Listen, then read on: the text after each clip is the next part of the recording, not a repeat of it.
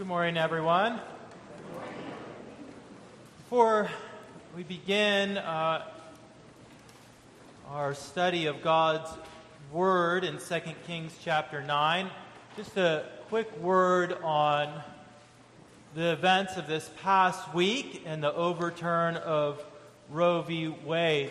This is a step forward in the battle for the protection of the life of the unborn that our church, our congregation, has been praying for and fasting for many years. Each January we gather together in a special time of fasting and prayer for the protection of the unborn. And so we rejoice and we thank God for this decision.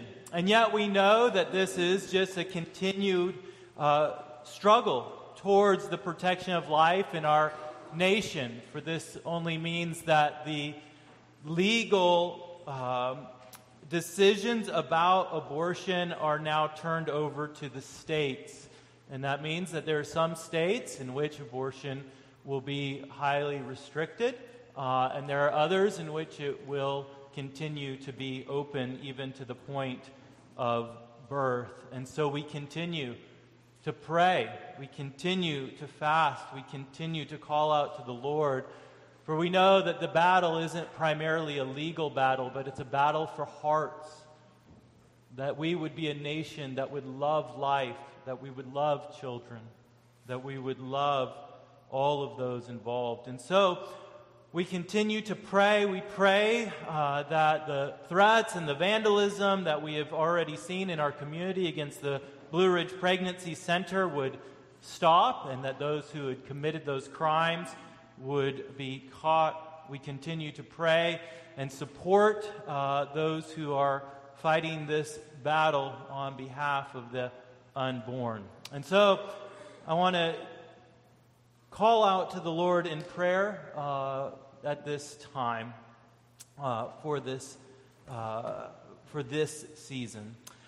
O Lord, we come to you now and we praise you, for you are the God who has created life.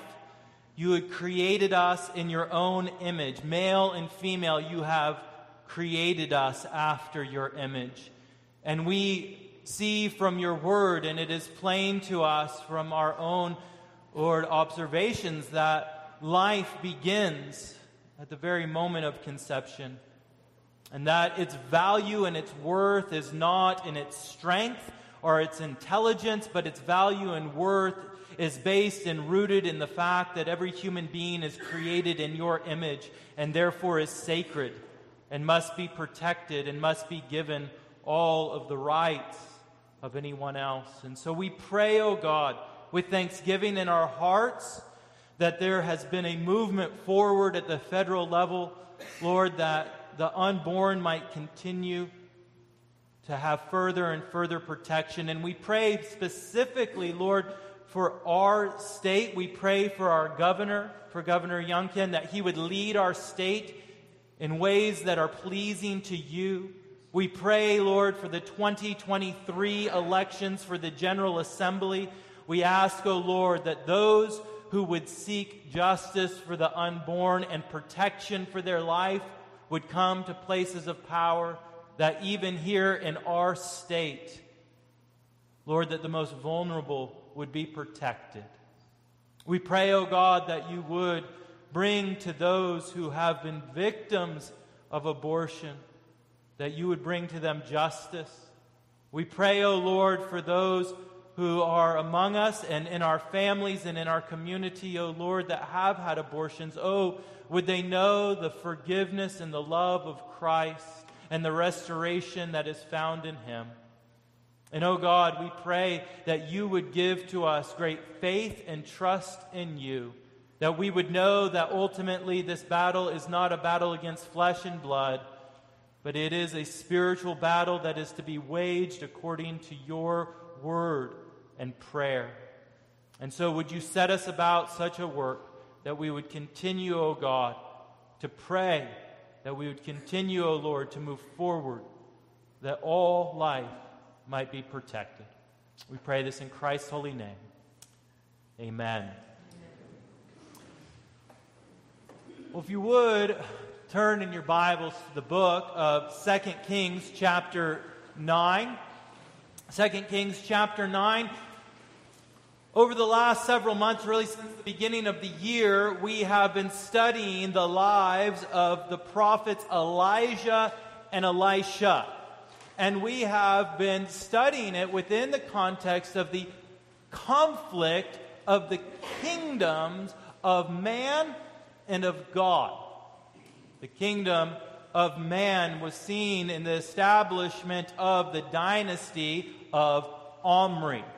Omri was a king that was raised up, that came to power in Israel and established his house and his son, and passed on the kingdom to his sons, particularly Ahab, and brought great evil upon the people of the Lord. But the Lord, in response to that, brought forth his prophets to speak his word that his kingdom might be established over and against the kingdom of man. Today, we see the downfall of the kingdom of Omri and the victory of the kingdom of God against the kingdom of Omri. In our passage for this morning in 2 Kings chapter 9, we will see a lot of violence, we'll see a lot of vengeance, and yet what we will see is that in this conflict of kingdoms, those who would follow the Lord must trust that God himself will enact his justice, that we might love our enemies. So hear now the word of the Lord, 2 Kings chapter 9. Then Elisha the prophet called one of the sons of the prophets and said to him, "Tie up your garments and take this flask of oil in your hand and go to Ramoth Gilead. And when you arrive, look there for Jehu the son of Jehoshaphat, son of Nimshi, and go in and have him rise from among his fellows and lead him to the inner chamber. Then take the flask of oil and pour it on his head and say, 'Thus says the Lord, I anoint you king over Israel.' Then open the door and flee, do not linger." So the young man, the servant of the prophet, went to Ramoth Gilead. And when he came, behold, the commanders of the army were in council. And he said, "I have a word for you, O commander." And Jehu said, "To which of us all?" And he said, "To you, O commander." So he arose and went into the house, and the young man poured the oil on his head, saying to him, "Thus says the Lord, the God of Israel, I anoint you king over the people of Israel, over Israel. And you shall strike down the house of Ahab your master, so that I may avenge on Jezebel the blood of my servants the prophets, and the blood of all the servants of the Lord. For the whole house of Ahab shall perish, and I will cut off from Ahab every male, bond or free, in Israel. And I will make the house of Ahab like the house of Jeroboam the son of Nebat, and like the house of Baasha the son of Ahijah. And the dog shall eat Jezebel in the territory of Jezreel, and none shall bury her." Then he opened the door and fled. When Jehu came out to the servants of his master, they said to him, "Is all well? Why did this mad fellow come to you?" And he said to them, "You know the fellow and his talk." And they said, "That is not true. Tell us now." And he said, "Thus and so he spoke to me, saying, 'Thus says the Lord, I anoint you king over Israel.' Then in haste every man of them took his garment and put it under him on his bare steps. And they blew the trumpet and proclaimed, 'Jehu is king.' Thus Jehu, the son of Jehoshaphat, the son of Nimshi, conspired against Joram. Now Joram, with all Israel, had been on guard at Ramoth Gilead against Hazael, king of Syria. But King Jehoram had returned to be healed in Jezreel of the wounds that the Syrians had given him when he fought with Hazael, king of Syria. So Jehu said, "If this is your decision, then let no one slip out of the city to go and tell the news in Jezreel." Then Jehu mounted his chariot and went to Jezreel, for Joram lay there. And Ahaziah king of Judah, had come down to visit Joram. Now the watchman was standing on the tower in Jezreel, and he saw the company of Jehu as he came, and said, I see a company. And Joram said, Take a horseman and send to meet them, and let him say, Is it peace? So a man on horseback went to meet him and said, Thus says the king, Is it peace? And Jehu said, What do you have to do with peace? Turn around and ride behind me. And the watchman reported, saying, The messenger reached them, but is not coming back. Then he sent out a second horseman, who came to them and said, Thus the king has said, Is it peace? And Jehu answered, What do you have to do with peace? Turn around and ride behind me. Again the watchman reported, He reached them, but is not coming back. And his driving is like the driving of Jehu, the son of Nimshi, for he is driving furiously. Joram said, Make ready. And they made ready his chariot. And then Joram, king of Israel, and Ahaziah, king of Judah, set out, each in his chariot, and went to meet Jehu, and met him at the property of Naboth the Jezreelite. And when Joram saw Jehu, he said, Is it peace, Jehu? He answered, What peace can there be so long as the whorings and the sorceries of your mother Jezebel are so many? Then Joram reined about and fled, saying, Ahaziah, treachery, O Ahaziah. And Jehu drew his bow with his full strength and shot Joram between the shoulders, so that the arrow pierced his heart, and he sank in his chariot.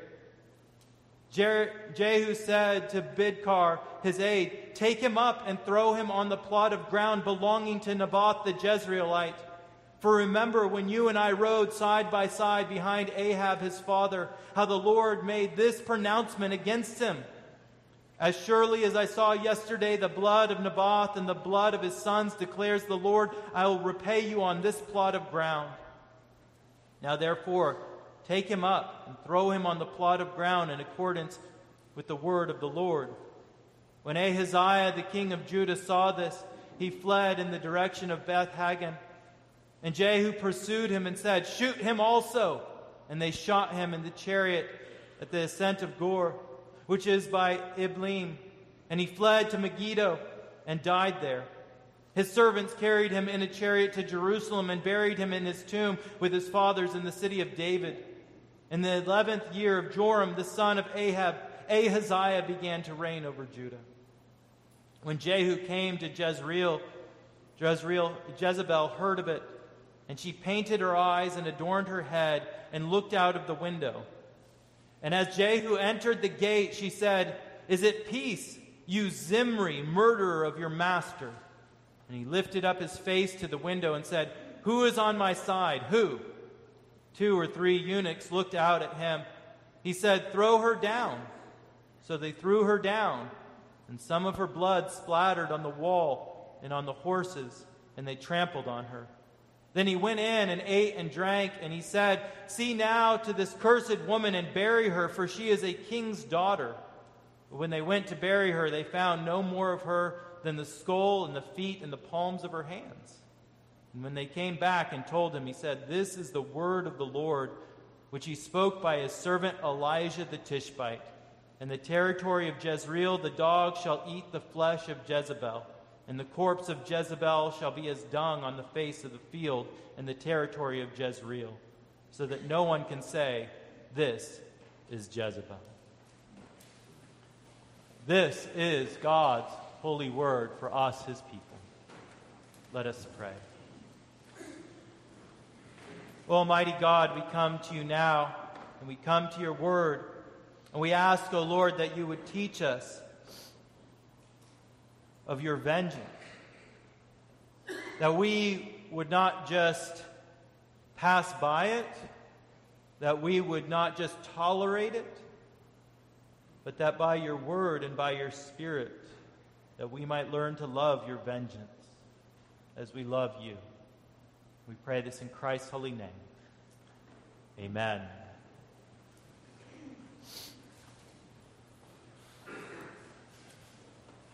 Herbert Zofke was 95 years old when he was arrested and went on trial for a crime that he had committed 72 years earlier. Now, some might think that there's no reason to take a man 95 years old to trial for a crime that was committed so long ago. He's an old man. Why not just let this pass? And yet, the people of Germany, where Zofka's crimes were committed, were not just willing to look the other way in this case, because Zofka was tried for accessory to murder for more than 3,000 people. You see, Zofka was a member of the SS during World War II. And he served in the concentration camp of Auschwitz in 1944. And he is alleged to have known and willingly participated in the death of innocent men, women, and children. Of the most notable of his victims was Anne Frank, who died at Auschwitz while he served there. And yet, his crimes were committed so long ago. Should he be charged if he is found guilty? Should he be punished? He is not a threat to anyone anymore. He's 95 years old. Should we not, as Christians, just seek to forgive people who have committed such atrocities? When Jesus was going to the cross, did he not call out in prayer, "Father, forgive them, for they do not know what they do"? Isn't forgiveness and not vengeance the virtue that we are called to follow as God's people? Yet we also understand that it's wrong not to punish the evildoer for their crimes. The book of Proverbs tells us, for example, he who justifies the wicked is an abomination to the Lord. You see, while there is a need to forgive those who sin against us personally, our forgiveness of them does not preclude the need for justice and for vengeance to be brought against their wickedness. And in our passage for this morning, we encounter much violence, much vengeance against the evildoers. And it might offend us a little bit. We might be ashamed of the blood and the gore that we read about in this text. And yet what we see is that our text is calling us to love the vengeance of God, because God's vengeance is the very ground of his love and forgiveness.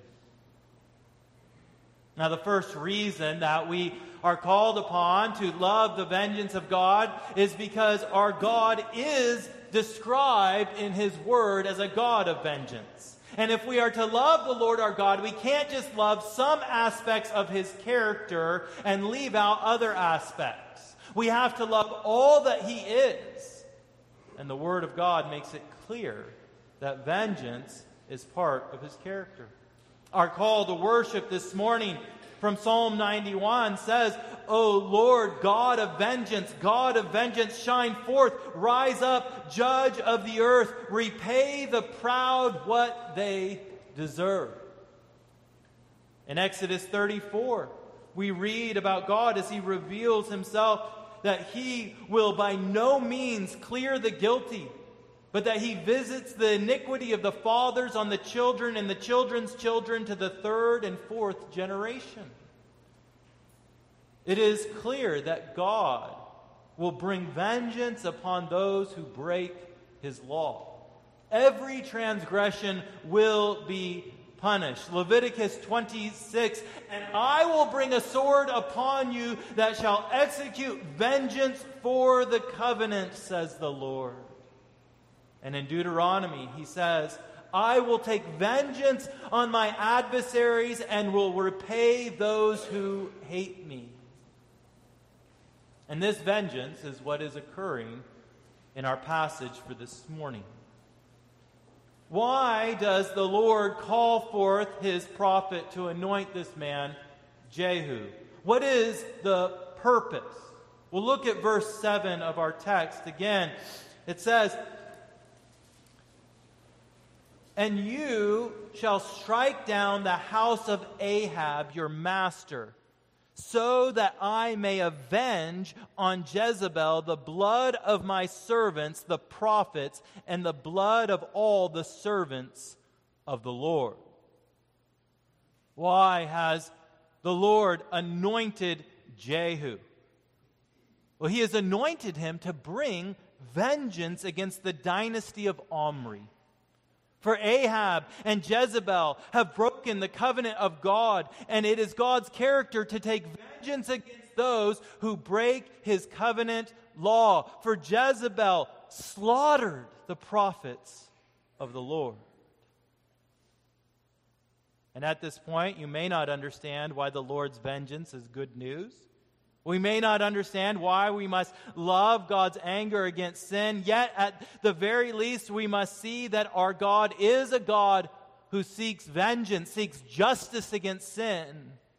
And therefore, if we love God, we must love his vengeance. The next reason that we need to love God's vengeance is because vengeance means justice for the afflicted and oppressed. We live in a time in our country, for the most part, where Christians meet very little opposition. And yet, oppression of God's people has been the norm throughout history. We live in a unique time. We must understand that we are in a place in history that is not the norm for those who would follow after the Lord.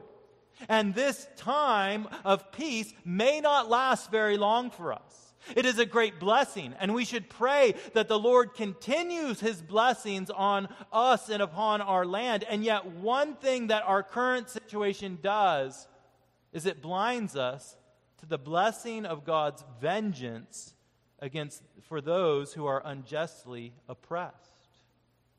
Earlier in our study of the lives of Elijah and Elisha, we read about a man named Naboth, if you remember.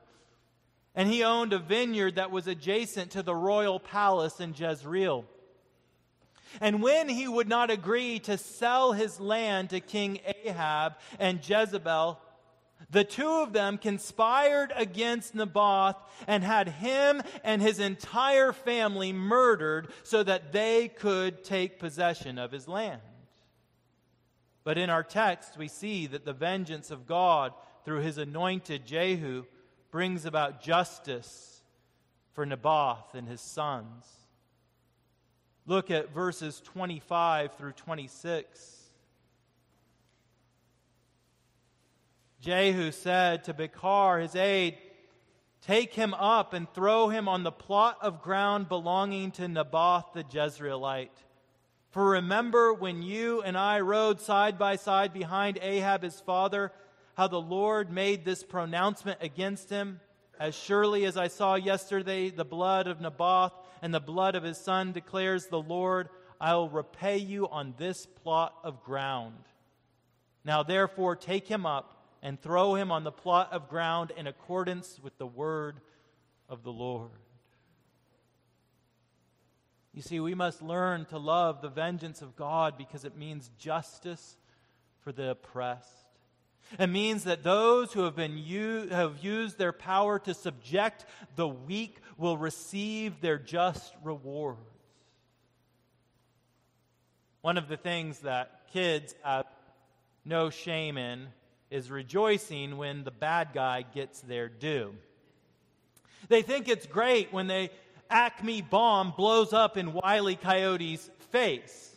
They cheer when Mickey Mouse drops the anvil on Pete's head. As adults, sometimes we withhold, but when children see justice brought forth on those who are clearly in the wrong, they rejoice. And so should we. For we should love the vengeance of God against the wicked. In the book of Revelations, chapter 6, we read about those saints in heaven who were martyred for their faith. I saw under the altar the souls of those who had been slain for the word of God and for their witness they had borne. They cried out with a loud voice, "O sovereign Lord, holy and true, how long before you will judge and avenge our blood on those who dwell on the earth?" Is it wrong for the oppressed and for the abused to cry out for justice against those who have treated them so poorly? Is it wrong to desire justice, to cry out, "How long, O Lord, will you not judge your suffering church and release her from the oppression of the evil one? How long, O Lord, will you withhold your vengeance against those who murder your very own people? How long, O Lord, will you allow such injustice to continue on the earth?" Christian, if we love justice, and if we would seek to see the oppressed released, then we must love the vengeance of our God. When we read of the death of Joram and of Jezebel, we should rejoice, even as the Proverbs tell us. When the wicked perish, there are shouts of gladness. Our Deuteronomy 32, "Rejoice with him, O heavens, bow down to him, all gods, for he avenges the blood of his children and takes vengeance on his adversaries. He repays those who hate him and cleanses his people's land." Now we must be clear. We're not talking about rejoicing over the misfortune of your personal enemy. We're not talking about a morbid fascination with the gruesomeness of death. We're talking about seeing justice served and the oppressed freed. We're talking about the punishment of the wicked. And all throughout the book of Revelation, we find that the heavens rejoice as the Lord brings about his righteous vengeance on the evil of Satan's kingdom. Revelation 18, "Rejoice over her, O heaven, and you saints and apostles and prophets, for God has given judgment for you against her." You see, we must love the vengeance of God because his vengeance means justice for the oppressed. Now, anyone who was around Christian circles in the late 70s and early 80s was probably subjected to movies and books about the rapture and the second coming of Christ that were meant to, in many ways, scare you into becoming a Christian. I don't mean to disparage what the makers of these movies were trying to accomplish. They are seeking to spread a knowledge of God's Word and awareness of his second coming. But I think that unfortunately, some of the depictions of Christ's second coming made many people, and Christians in particular, fearful about the return of the Lord. They fear what it will be like, and so they don't want to be around to see this return of Christ. And yet, the return of Christ should not be a day of fear for those who are in Christ. For the return of Christ is our great hope. And yet, if you do not love the vengeance of God, then the second coming will be a fearful day. This is the third reason we need to learn to love the vengeance of God, because it is our hope of an eternal inheritance.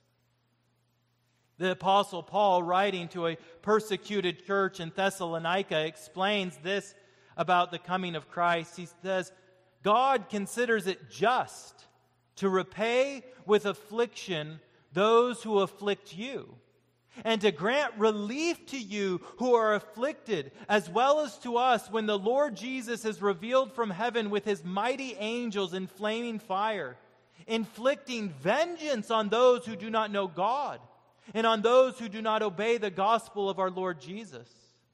For they will suffer the punishment of eternal destruction away from the presence of the Lord and from the glory of his might when he comes on that day to be glorified in his saints and to be marveled at among all who have believed." Oh, Christian, our great hope is the return of the Lord Jesus Christ. In Revelation 19, we are given a picture of what it will be like, and it will be much like the return of Jehu to Samaria. For he will come on a horse to bring vengeance upon all those who have rebelled against the kingdom of God. Jehu, the anointed, the king, rides to take vengeance. And all who meet him along the way are called upon to join him and to join his kingdom and to oppose all of those who rebelled against God. A picture of what it will be like when Jesus the King, Jesus the Anointed, Jesus the Messiah, Jesus the Christ returns to establish his kingdom. Christian, this is our great hope in a world of injustice. Why do you think that there will be no more sin in eternity? Why do you think that there will be no more pain? Why do you think that there will be no more death? Because our great and just God will drive from his creation all that is evil and wicked and unjust. And the last enemy to be defeated will be death itself. And the full fury of his vengeance will come against sin and its wicked effects so that we might no longer suffer under their cruelty. We have given in to the false view of God and of the world that makes us think that in the end all will just be forgotten and forgiven. God will not allow the enemies of his kingdom to remain, for pain and sickness and injustice and death will all be destroyed. And this is our great hope, that God will not allow evil to continue to run rampant over this world, but that he will destroy evil and he will establish his eternal kingdom. We must love the vengeance of God, because his vengeance will establish the new creation order in which we will finally be free from Satan and will live forever. The fourth and final reason that we see in our text that we must love God's vengeance is because God's vengeance means forgiveness. In Numbers 35, the Lord tells the people of Israel how those who are guilty of murder and the guilt that is brought upon his people will be removed from the land of Israel. He says, no atonement can be made for the land for the blood that is shed in it, that innocent blood that is shed in it, except by the blood of the one who shed it. You see, when the sin of murder is committed, the only way for the land to be clean of guilt is by the shedding of the blood of the murderer. Atonement, cleansing, can only occur when the blood of an offender is shed. And so the land remains polluted until vengeance has been enacted. The book of Hebrews explains and expands on this concept and says, without the shedding of blood, there is no forgiveness of sins. Now we need to make sure that we understand the concept properly, because we often misunderstand sacrifice and blood atonement. Whose blood needs to be shed for sin to be cleansed? The blood of the offender, the blood of the wrongdoer. For the wages of sin is death. How is the debt of sin paid? It is paid by death. How is the stain of sin removed? It is removed by the shedding of the blood of the wrongdoer through vengeance. Bulls and goats and lambs were used as substitutes. But substitutes for who? For those who had sinned. But the reason that blood has to be shed to forgive sin is because the wages of sin is death, and therefore vengeance must be taken against the sinner. Therefore Jezebel had to be killed. Therefore she had to be thrown off the wall of her palace. Therefore the blood had to be splattered upon the wall. It's the same reason that the lamb had to be slaughtered and its blood splattered on the walls of the temple, because forgiveness of sin only occurs when the blood of the guilty party is shed. Vengeance must occur or there is no cleansing from sin. And it is the vengeance of God against sin that secures our forgiveness in Christ. You see, if you do not love the vengeance of God, then you cannot love the cross of Jesus Christ. For it was there, at the cross, that the full vengeance of God against sin was poured out, but not against the offender, but against His own Son, Jesus Christ. Because Jesus took upon Himself the sin of His church, and He became one with those who deserve the full vengeance of God. But now, because He has offered Himself up, we are not the recipients of God's vengeance, but through faith in Christ, we are forgiven because Christ has endured the vengeance of God and has shed His blood on our behalf. I think that we do not like to talk about the vengeance of God because we don't want to deal with the fact that it is us. It is us. It's not somebody else. We want to think about God's vengeance against somebody else. It's against them. It's against those people. But the reality of the Word of God is that the vengeance of God should come against us. We are the guilty party. We are the one who have rebelled against Him.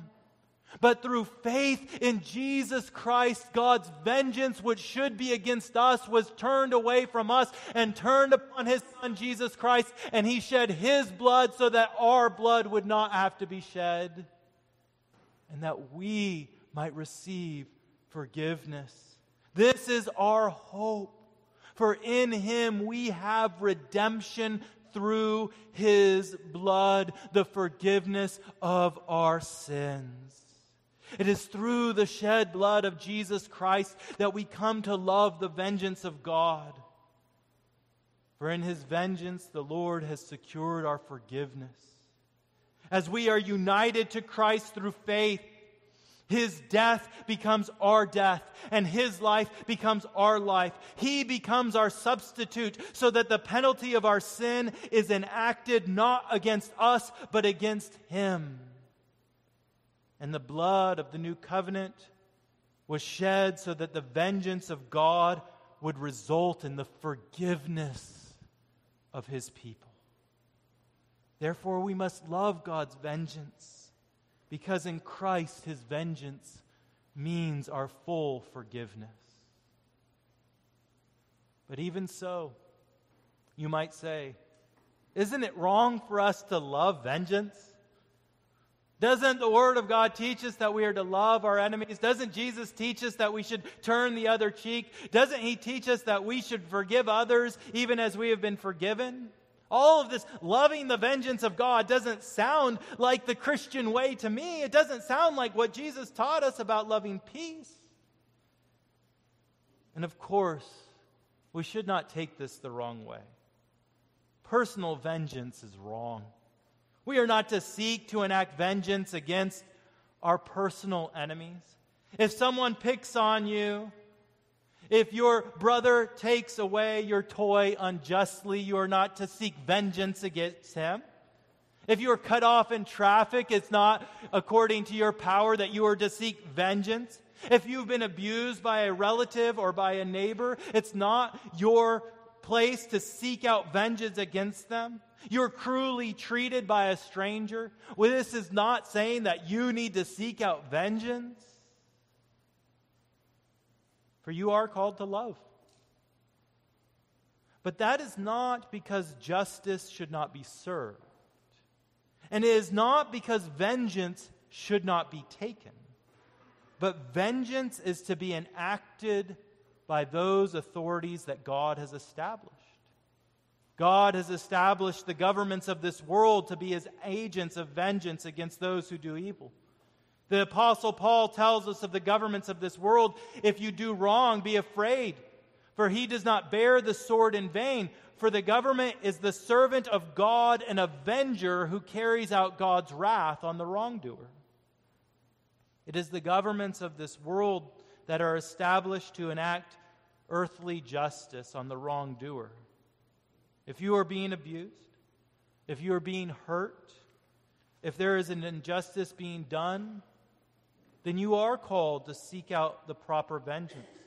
to go to those who have authority in your life, to go to your parents and tell them of what is happening, to go to your teacher, to go to your pastor, to go to the police. For God has given authority to those over you to protect you and to act as his agents of vengeance against the evildoer. And if you are in authority, you must act to bring justice to those who would seek to harm those under your care.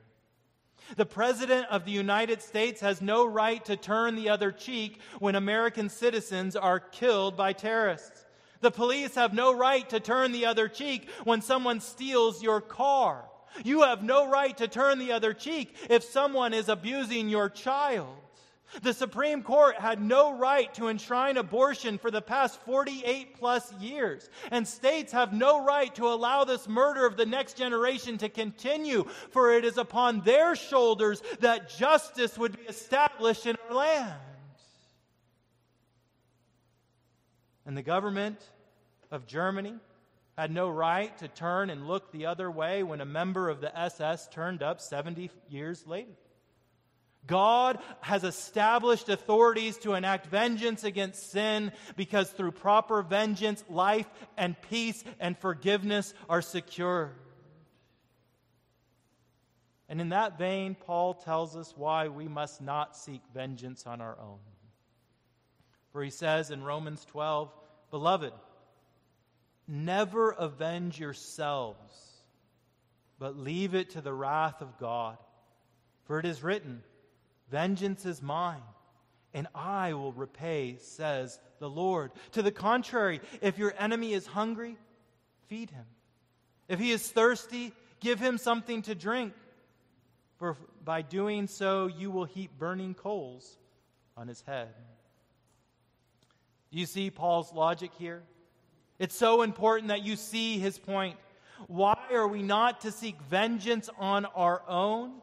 Not because vengeance is wrong, but because vengeance belongs to the Lord. There will be vengeance against the evildoer. Justice will be enacted against those who have abused and harmed and even murdered. But that justice and vengeance belongs to God and not to you. Therefore, we must love the vengeance of God because it frees us to love our enemy. It frees us from the burden of vengeance against the wrongdoer and allows us to bring to them the message of forgiveness in Jesus Christ. It is no secret that the conflict of kingdoms is heating up in our nation. But the way we fight is not with force of arms, but through prayer and the proclamation of forgiveness in Christ Jesus. For vengeance is not ours, but it is the Lord's. May we therefore love God's vengeance, because it means justice for the oppressed and salvation for all of those who would turn in faith to Jesus Christ. In the name of the Father, and of the Son, and of the Holy Spirit. Amen. Let us pray. Almighty God, would you give to us such faith in you, in the justice that was enacted upon Christ and the cross, that we would not seek to avenge ourselves, but that we would trust you, and that we would go forth in love and kindness in this world, proclaiming a message of forgiveness of sin. O Lord God, would you lead and guide and direct us? For this is not our lasting kingdom, but we seek the city that is to come. O God, may our hope be there, where your justice reigns forever and ever. We pray this in Christ's holy name. Amen.